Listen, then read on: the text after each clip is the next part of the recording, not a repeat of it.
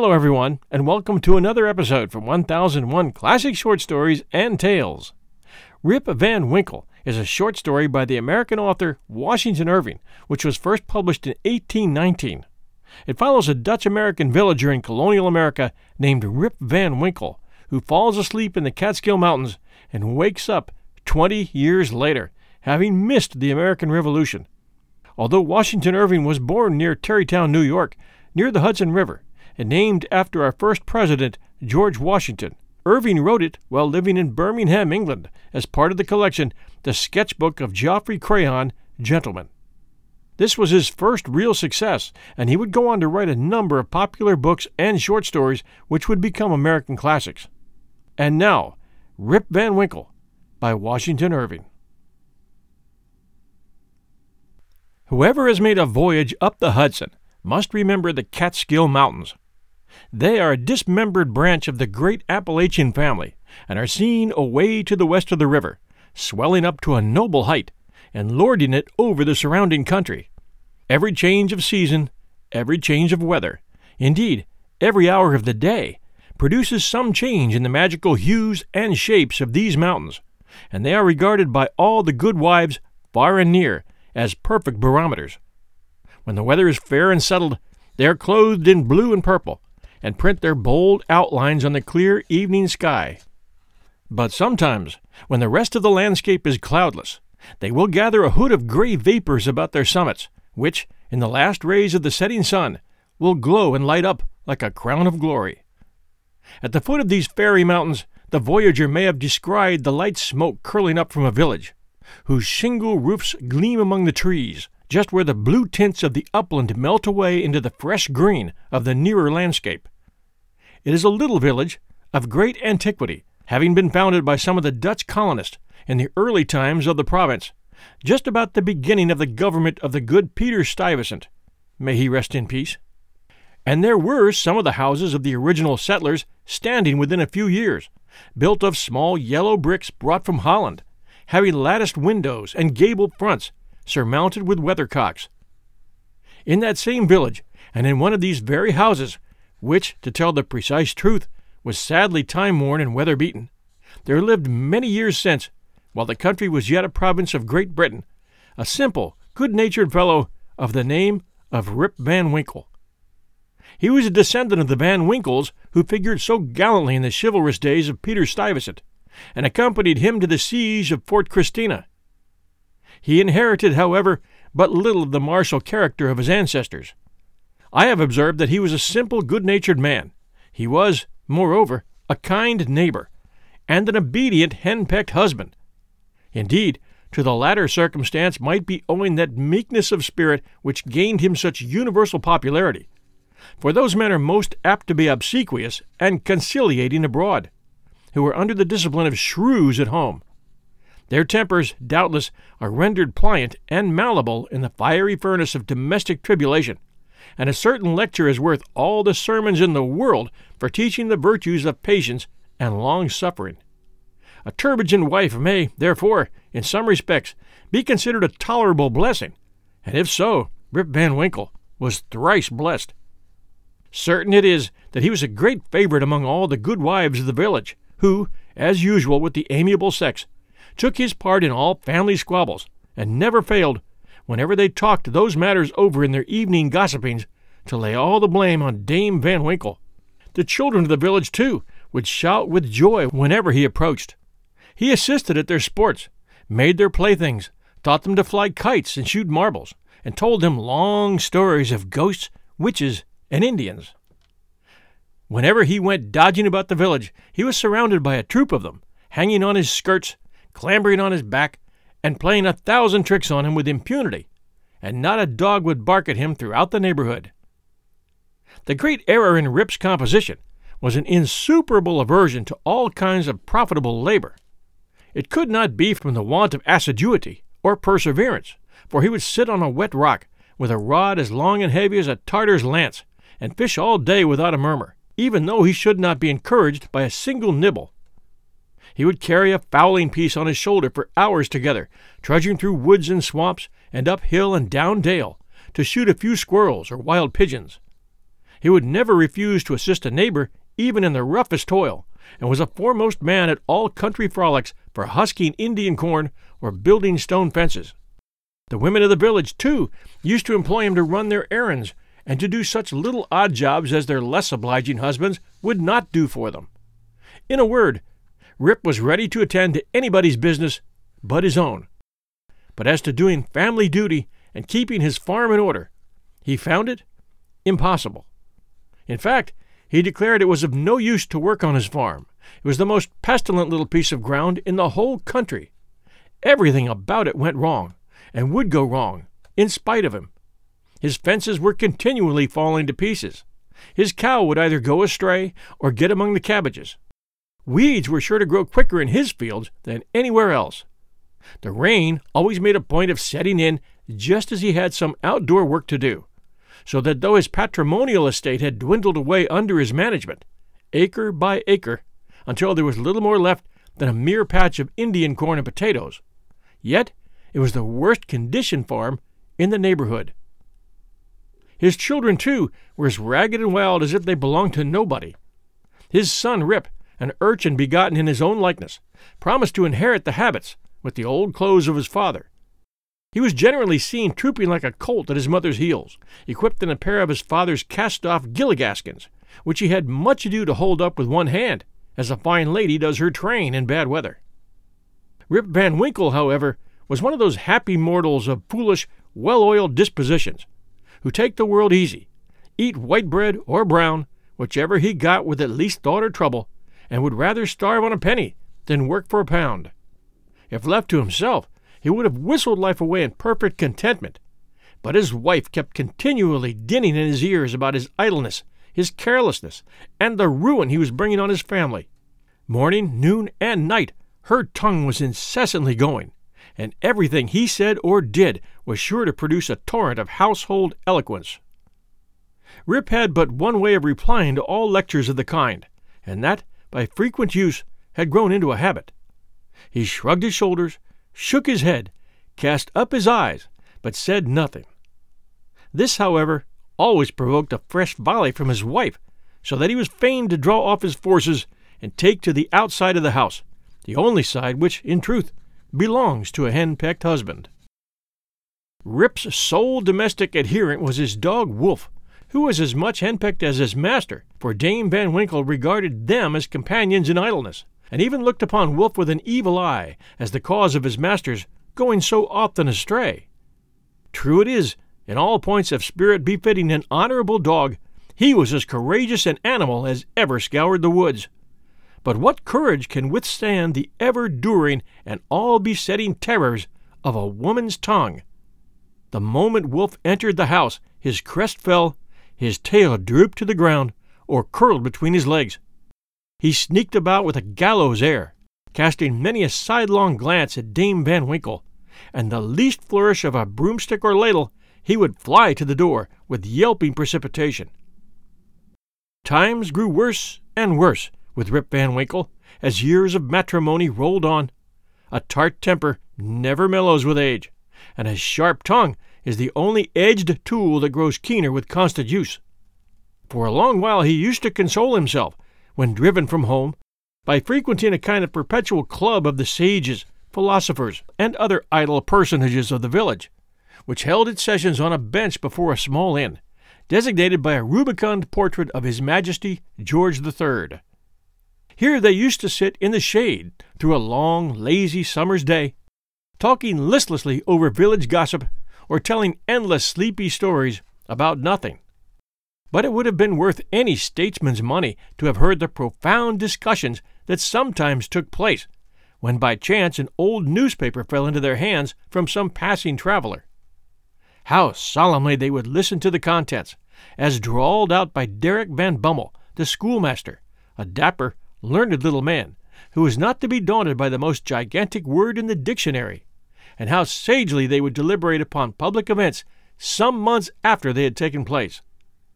The opinions of this junto were completely controlled by Nicholas Vedder, a patriarch of the village, and landlord of the inn, at the door of which he took his seat from morning till night, just moving sufficiently to avoid the sun and keep in the shade of a large tree, so that the neighbors could tell the hour by his movements as accurately as by a sundial.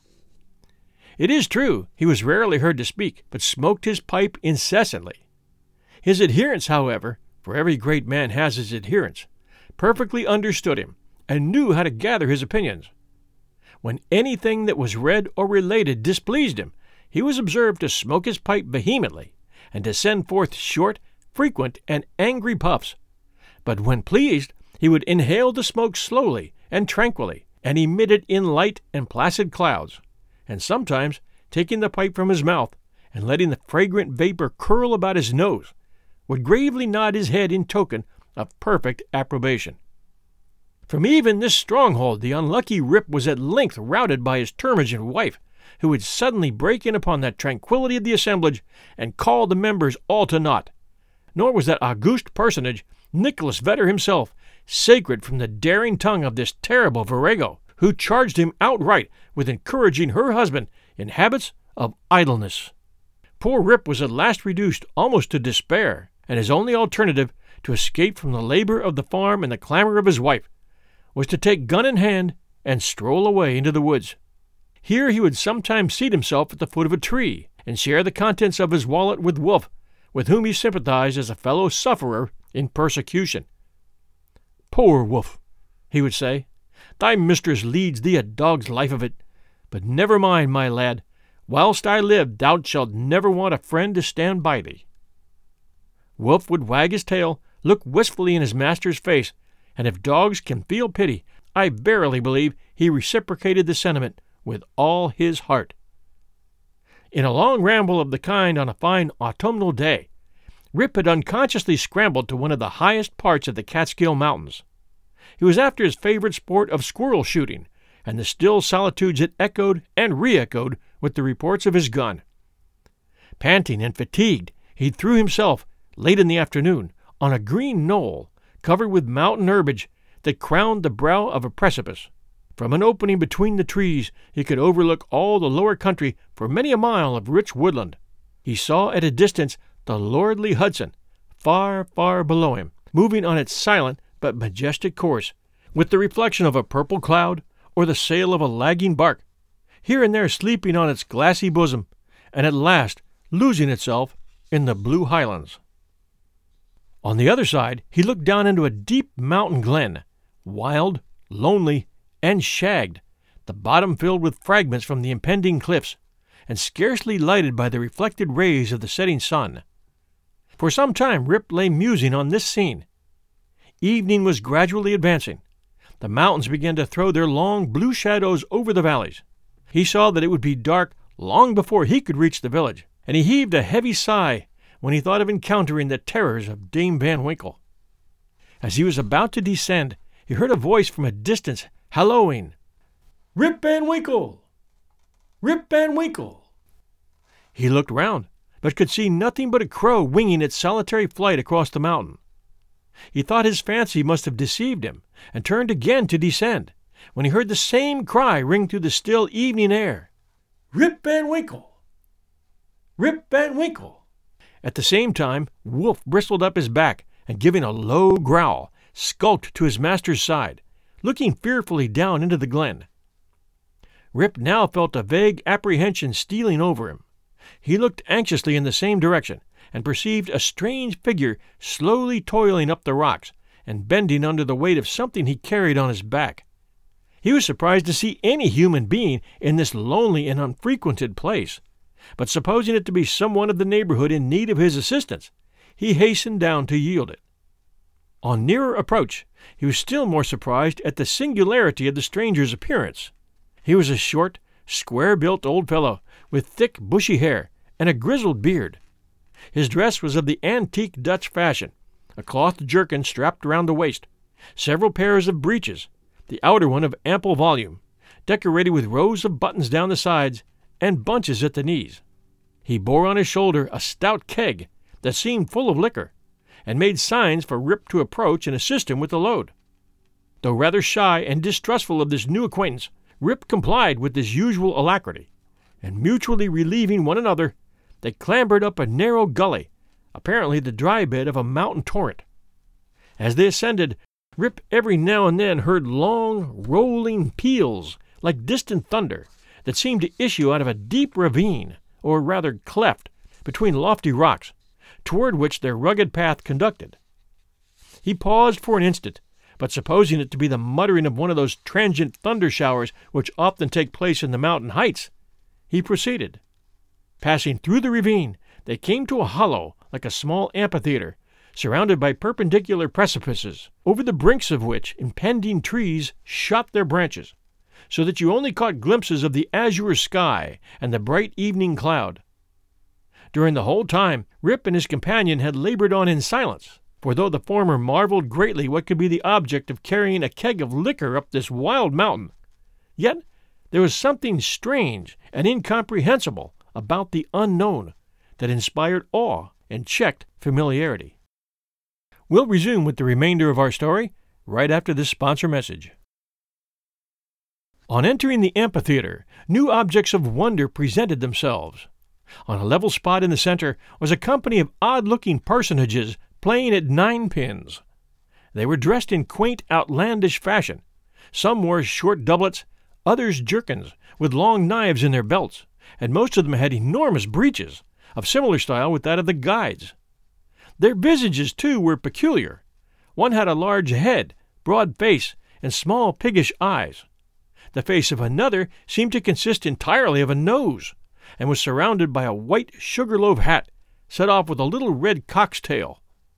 They all had beards of various shapes and colors. There was one who seemed to be the commander. He was a stout old gentleman with a weather-beaten countenance.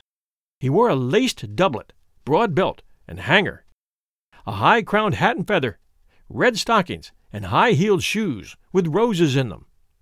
The whole group reminded Rip of the figures in an old Flemish painting in the parlor of Dominie van Schaik, the village parson, and which had been brought over from Holland at the time of the settlement. What seemed particularly odd to Rip was that though these folks were evidently amusing themselves, yet they maintained the gravest face, the most mysterious silence, and were, withal, the most melancholy party of pleasure he had ever witnessed. Nothing interrupted the stillness of the scene but the noise of the balls, which, whenever they were rolled, echoed along the mountains like rumbling peals of thunder. As Rip and his companion approached them, they suddenly desisted from their play, and stared at him with such fixed, statue-like gaze, and such strange, uncouth, lackluster countenances, that his heart turned within him, and his knees smote together. His companion now emptied the contents of the keg into large flagons, and made signs to him to wait upon the company. He obeyed with fear and trembling. They quaffed the liquor in profound silence, and then returned to their game. By degrees, Rip's awe and apprehension subsided. He even ventured, when no eye was fixed upon him, to taste the beverage, which he found had much of the flavor of excellent Hollands. He was naturally a thirsty soul, and was soon tempted to repeat the draught. One taste provoked another, and he reiterated his visits to the flagon so often that at length his senses were overpowered. His eyes swam in his head gradually declined, and he fell into a deep sleep. On waking, he found himself on the green knoll whence he had first seen the old man of the glen. He rubbed his eyes. It was a bright, sunny morning. The birds were hopping and twittering among the bushes, and the eagle was wheeling aloft and breasting the pure mountain breeze. Surely, thought Rip, I have not slept here all night. He recalled the occurrences before he fell asleep.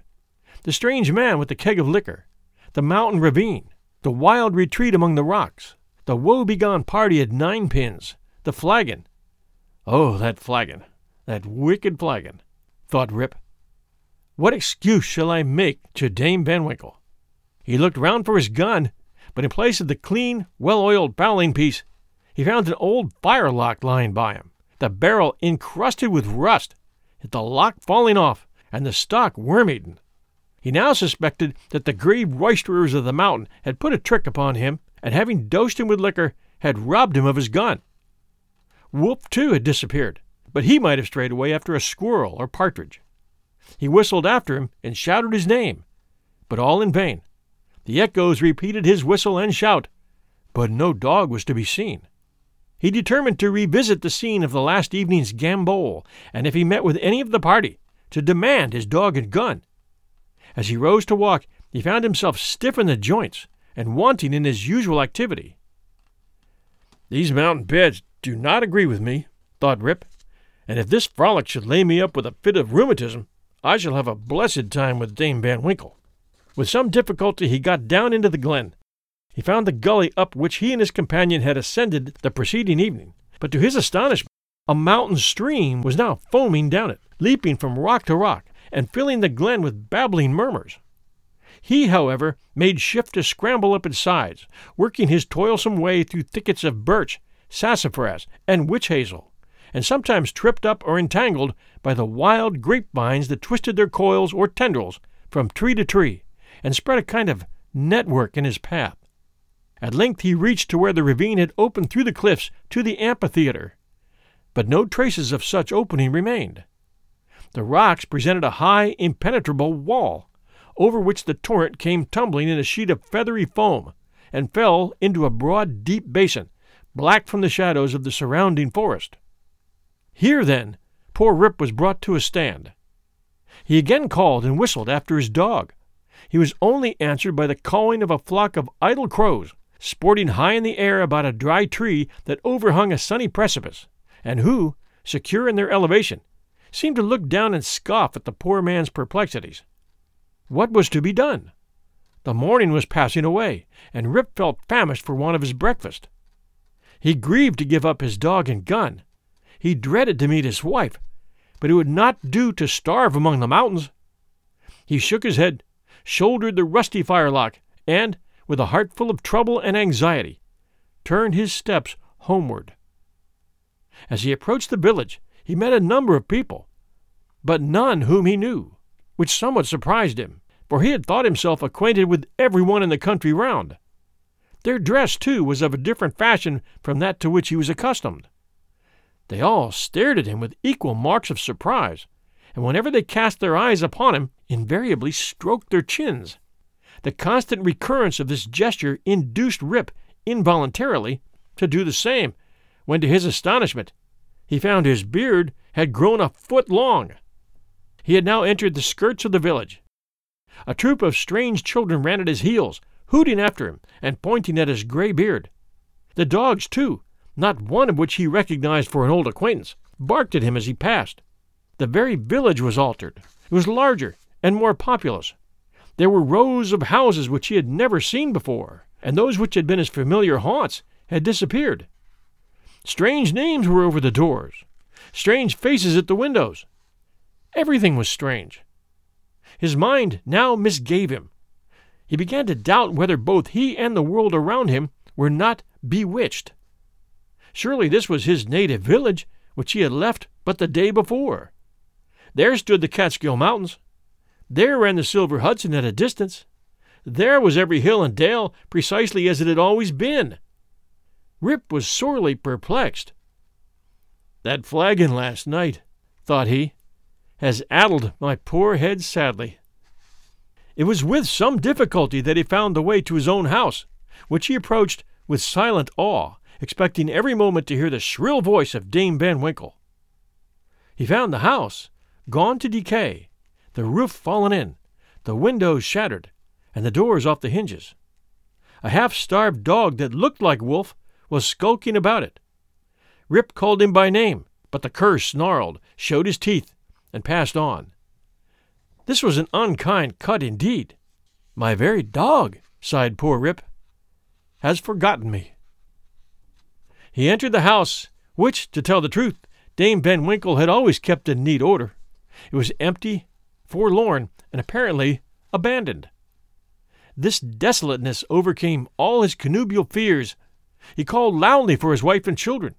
The lonely chambers rang for a moment with his voice, and then all again was silence. He now hurried forth and hastened to his old resort, the village inn, but it too was gone. A large rickety wooden building stood in its place, with great gaping windows, and some of them broken and mended with old hats and petticoats, and over the door was painted, "The Union Hotel, by Jonathan Doolittle." Instead of the great tree that used to shelter the quiet little Dutch inn of yore, there now was reared a tall, naked pole with something on the top that looked like a red nightcap, and from it was fluttering a flag, on which was a singular assemblage of stars and stripes. All this was strange and incomprehensible. He recognized on the sign, however, the ruby face of King George, under which he had smoked so many a peaceful pipe. But even this was singularly metamorphosed. The red coat was changed for one of blue and buff. A sword was held in the hand instead of a scepter. The head was decorated with a cocked hat, and underneath was painted in large characters, General Washington. There was, as usual, a crowd of folk about the door, but none that Rip recollected. The very character of the people seemed changed. There was a busy, bustling, disputatious tone about it, instead of the accustomed phlegm and drowsy tranquillity. He looked in vain for the sage Nicholas Vedder, with his broad face, double chin, and fair long pipe, uttering clouds of tobacco smoke, instead of idle speeches, or Van Bummel, the schoolmaster, doling forth the contents of an ancient newspaper. In place of these, a lean, bilious-looking fellow, with his pockets full of handbills, was haranguing vehemently about rights of citizens, elections, members of Congress, liberty, Bunker's Hill, heroes of '76, and other words which were a perfect Babylonish jargon to the bewildered Van Winkle. The appearance of Rip, with his long grizzled beard, his rusty fowling piece, his uncouth dress, and an army of women and children at his heels, soon attracted the attention of the tavern politicians. They crowded round him, eyeing him from head to foot with great curiosity. The orator bustled up to him, and drawing him partly aside, inquired on which side he voted. Rip stared in vacant stupidity. Another short but busy little fellow pulled him by the arm, and rising on tiptoe, inquired in his ear whether he was Federal or Democrat. Rip was equally at a loss to comprehend the question, when a knowing, self-important old gentleman in a sharp cocked hat made his way through the crowd, putting them to the right and left with his elbows as he passed, and planting himself before Van Winkle, with one arm akimbo, the other resting on his cane, his keen eyes and sharp hat penetrating, as it were, into his very soul, demanded, in an austere tone, what brought him to the election with a gun on his shoulder and a mob at his heels, and whether he meant to breed a riot in the village. "Alas, gentlemen," cried Rip, somewhat dismayed, "I am a poor, quiet man, a native of the place, and a loyal subject of the king. God bless him." Here a general shout burst from the bystanders. "A Tory! A Tory! A spy! A refugee! Hustle him! Away with him!" It was with great difficulty that the self-important man in the cocked hat restored order, and, having assumed a tenfold austerity of brow, demanded again of the unknown culprit what he came there for, and whom he was seeking. The poor man humbly assured him that he meant no harm, but merely came there in search of some of his neighbors, who used to keep about the tavern. "Well, who are they? Name them." Rip bethought himself a moment, and inquired, "Where's Nicholas Vedder?" There was silence for a little while, when an old man replied in a thin piping voice, "Nicholas Vedder? Why, he's dead and gone these 18 years. There was a wooden tombstone in the churchyard that used to tell all about him, but that's rotten and gone too." "Where's Brom Dutcher?" "Oh, he went off to the army at the beginning of the war. Some say he was killed at the storming of Stony Point. Others say he was drowned in a squall at the foot of Antony's Nose. I don't know. He never came back again." "Where's Van Bummel, the schoolmaster?" "He went off to the wars too, was a great militia general, and is now in Congress." Rip's heart died away at hearing of these sad changes in his home and friends, and finding himself thus alone in the world. Every answer puzzled him too, by treating of such enormous lapses of time, and of matters which he could not understand. War? Congress? Stony Point? He had no courage to ask after any more friends, but cried out in despair, "Does nobody here know Rip Van Winkle?" "Oh, Rip Van Winkle!" exclaimed 2 or 3. "Oh, to be sure! That's Rip Van Winkle yonder, leaning against the tree." Rip looked, and beheld a precise counterpart of himself, as he went up the mountain, apparently as lazy, and certainly as ragged. The poor fellow was now completely confounded. He doubted his own identity, and whether he was himself or another man. In the midst of his bewilderment, the man in the cocked hat demanded who he was, and what was his name. "God knows," exclaimed he, at his wit's end. "I'm not myself. I'm somebody else. That's me yonder. No, that's somebody else got into my shoes. I was myself last night, but I fell asleep on the mountain, and they've changed my gun, and everything's changed, and I'm changed, and I can't tell what's my name, or who I am."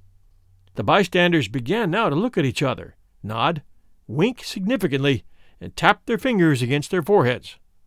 There was a whisper also about securing the gun, and keeping the old fellow from doing mischief, at the very suggestion of which the self-important man in the cocked hat retired with some precipitation. At this critical moment, a fresh, comely woman pressed through the throng to get a peep at the gray-bearded man. She had a chubby child in her arms, which, frightened at his looks, began to cry. "Hush, Rip," cried she. "Hush, you little fool. The old man won't hurt you." The name of the child, the air of the mother, the tone of her voice, all awakened a train of recollections in his mind. "What is your name, my good woman?" asked he. "Judith Gardenier." "And your father's name?" "Ah, poor man, Rip Van Winkle was his name, but it's 20 years since he went away from home with his gun, and never has been heard of since. His dog came home without him, but whether he shot himself or was carried away by the Indians, nobody can tell. I was then but a little girl." Rip had but one question more to ask. He put it with a faltering voice. "Where's your mother?" "Oh, she too had died but a short time since. She broke a blood vessel in a fit of passion at a New England peddler." There was a drop of comfort, at least in this intelligence. The honest man could contain himself no longer. He caught his daughter and her child in his arms. "I am your father," cried he. "Young Rip Van Winkle once, old Rip Van Winkle now. Does nobody know poor Rip Van Winkle?" All stood amazed until an old woman, tottering out from among the crowd, put her hand to her brow, and peering under it in his face for a moment, exclaimed, "Sure enough, it is Rip Van Winkle. It is himself. Welcome home again, old neighbor. Why, where have you been these past 20 years?"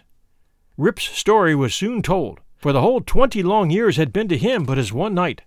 The neighbors stared when they heard it. Some were seen to wink at each other, and put their tongues in their cheeks, and the self-important man in the cocked hat, who, when the alarm was over, had returned to the field, screwed down the corners of his mouth and shook his head, upon which there was a general shaking of the head throughout the assemblage. It was determined, however, to take the opinion of old Peter Vanderdonk, who was seen slowly advancing up the road. He was a descendant of the historian of that name, who wrote one of the earliest accounts of the province. Peter was the most ancient inhabitant of that village, and well versed in all the wonderful events and traditions of the neighborhood. He recollected Rip at once, and corroborated his story in the most satisfactory manner. He assured the company that it was a fact, handed down from his ancestor the historian, that the Catskill Mountains had always been haunted by strange beings. That it was affirmed, and the great Hendrik Hudson, the first discoverer of the river and country, kept a kind of vigil there every 20 years, with his crew of the Half Moon, being permitted in this way to revisit the scenes of his enterprise, and keep a guardian eye upon the river and the great city called by his name. That his father had once seen them in their old Dutch dresses playing at ninepins in a hollow of the mountains, and that he himself had heard, one summer afternoon, the sound of their balls, sounding like distant peals of thunder. To make a long story short, the company broke up and returned to the more important concerns of the election. Rip's daughter took him home to live with her. She had a snug, well-furnished house, and a stout, cheery farmer for a husband, whom Rip recollected for one of the urchins that used to climb upon his back. As to Rip's son and heir, who was the ditto of himself, seen leaning against a tree, he was employed to work on the farm, but evinced an hereditary disposition to attend to anything else but his business. Rip now resumed his old walks and habits. He soon found many of his former cronies, though all rather the worse for the wear and tear of time, and preferred making friends among the rising generation, with whom he soon grew into great favor. Having nothing to do at home, and being arrived at that happy age when a man can be idle with impunity, he took his place once more on the bench at the inn door, and was reverenced as one of the patriarchs of the village, and a chronicle of the old times before the war. It was some time before he could get into the regular track of gossip, or could be made to comprehend the strange events that had taken place during his torpor. How that there had been a Revolutionary War, that the country had thrown off the yoke of old England, and that, instead of being a subject to His Majesty George III, was now a free citizen of the United States. Rip, in fact, was no politician. The changes of states and empires made but little impression on him, but there was one species of despotism under which he had long groaned, and that was petticoat government. Happily that was at an end. He had got his neck out of the yoke of matrimony, and could go in and out whenever he pleased, without dreading the tyranny of Dame Van Winkle. Whenever her name was mentioned, however, he shook his head, shrugged his shoulders, and cast up his eyes, which might pass either for an expression or resignation to his fate, or joy at his deliverance. He used to tell his story to every stranger that arrived at Mr. Doolittle's hotel. He was observed at first to vary on some points every time he told it, which was, doubtless, owing to his having so recently awakened. It at last settled down precisely to the tale I have related, and not a man, woman, or child in the neighborhood but knew it by heart. Some always pretended to doubt the reality of it, and insisted that Rip had been out of his head, and that this was one point on which he always remained flighty. The old Dutch inhabitants, however, almost universally gave it full credit. Even to this day, they never hear a thunderstorm of a summer afternoon about the Catskill, but they say Hendrik Hudson and his crew are at their game of ninepins, and it is a common wish of all henpecked husbands in the neighborhood whose life, when life hangs heavy on their hands, that they might have a quieting draught out of Rip Van Winkle's flagon. The foregoing tale, one would suspect, had been suggested to Mr. Knickerbocker by a little German superstition about the Emperor Frederick der Rothbart and the Kipphauser Mountain. The subjoined note, however, which had appended to the tale, shows that it is an absolute fact, narrated with his usual fidelity. The story of Rip Van Winkle may seem incredible to many, but nevertheless I give it my full belief, for I know the vicinity of our old Dutch settlements to have been very subject to marvelous events and appearances. Indeed, I have heard many stranger stories than this, in the villages all along the Hudson, all of which were too well authenticated to admit of a doubt. I've even talked with Rip Van Winkle himself, who, when I last saw him, was a very venerable old man, and so perfectly rational and consistent on every other point, that I think no conscientious person could refuse to take this into the bargain. Nay, I have seen a certificate on the subject taken before a country justice and signed with a cross in the justice's own handwriting. The story thereafter is beyond the possibility of doubt. Signed, D.K. Postscript. The following are traveling notes from a memorandum book of Mr. Knickerbocker. The Cattsburg, or Catskill Mountains, have always been a region full of fable. The Indians considered them the abode of spirits who influenced the weather, spreading sunshine or clouds over the landscape, and sending good or bad hunting seasons. They were ruled by an old squaw spirit, said to be their mother. She dwelt on the highest peak of the Catskills, and had charge of the doors of day and night, to open and shut them at the proper hour. She hung up the new moons in the skies, and cut up the old ones into stars. In times of drought, if properly propitiated, she would spin light summer clouds out of cobwebs and morning dew, and send them off from the crest of the mountain, flake after flake, like flakes of carded cotton, to float in the air, until, dissolved by the heat of the sun, they would fall in gentle showers, causing the grass to spring, the fruits to ripen, and the corn to grow an inch an hour. If displeased, however, she would brew up clouds black as ink, sitting in the midst of them like a bottle-bellied spider in the midst of its web. And when those clouds broke, woe betide the valleys. In old times, say the Indian traditions, there was a kind of Manitou or spirit who kept about the wildest recesses of the Catskill Mountains, and took a mischievous pleasure in wreaking all kinds of evils and vexations upon the red men. Sometimes he would assume the form of a bear, a panther, or a deer, lead the bewildered hunter a weary chase through tangled forests and among ragged rocks, and then spring off with a loud ho-ho, leaving him aghast on the brink of a beetling precipice or raging torrent. The favorite abode of this Manitou is still shown. It is a great rock or cliff on the loneliest part of the mountains, and from the flowering vines which clamber about it, and the wild flowers which abound in its neighborhood, is known by the name of the Garden Rock. Near the foot of it is a small lake, the haunt of the solitary bittern, with water snakes basking in the sun on the leaves of the pond lilies which lie on the surface. This place was held in great awe by the Indians, insomuch that the boldest hunter would not pursue his game within its precincts. Once upon a time, however, a hunter who had lost his way penetrated to the Garden Rock, where he beheld a number of gourds placed in the crotches of trees. One of these he seized and made off with it, but in the hurry of his retreat he let it fall among the rocks, when a great stream gushed forth, which washed him away and swept him down precipices, where he was dashed to pieces, and the stream made its way to the Hudson, and continues to flow to the present day, being the identical stream known by the name of Kaaterskill. Thanks for joining us at 1001 Classic Short Stories and Tales. We invite you to listen to all 4 of our 1001 Stories Network shows, which come out every Sunday night at 8 p.m. Eastern Time, wherever great podcasts are found. The shows can be searched easily by starting with 1001 while you're searching Apple Podcast app, Stitcher, Player.fm, Podbay.fm, and most other podcast host sites. And you would search for this show, 1001 Classic Short Stories and Tales, or 1001 Heroes, Legends, Histories, and Mysteries, or 1001 Stories for the Road, or 1001 Radio Days, our latest show. If you happen to have Alexa, you can ask Alexa for our shows and she'll give them to you. This is how you would ask. Alexa, play the podcast 1001 Classic Short Stories and Tales. Or Alexa, play the podcast 1001 Heroes, Legends, Histories, and Mysteries. Or Alexa, play the podcast 1001 Stories for the Road. Or Alexa, play the podcast 1001 Radio Days. And she's got all 4 in her collection, and she'll play the latest episode for you. You can always find us at 1001storiesnetwork.com. That's our new website, 1001storiesnetwork.com. We'll leave links in the show notes for you. For now, this is your host and storyteller, John Hagedorn, and this is our story.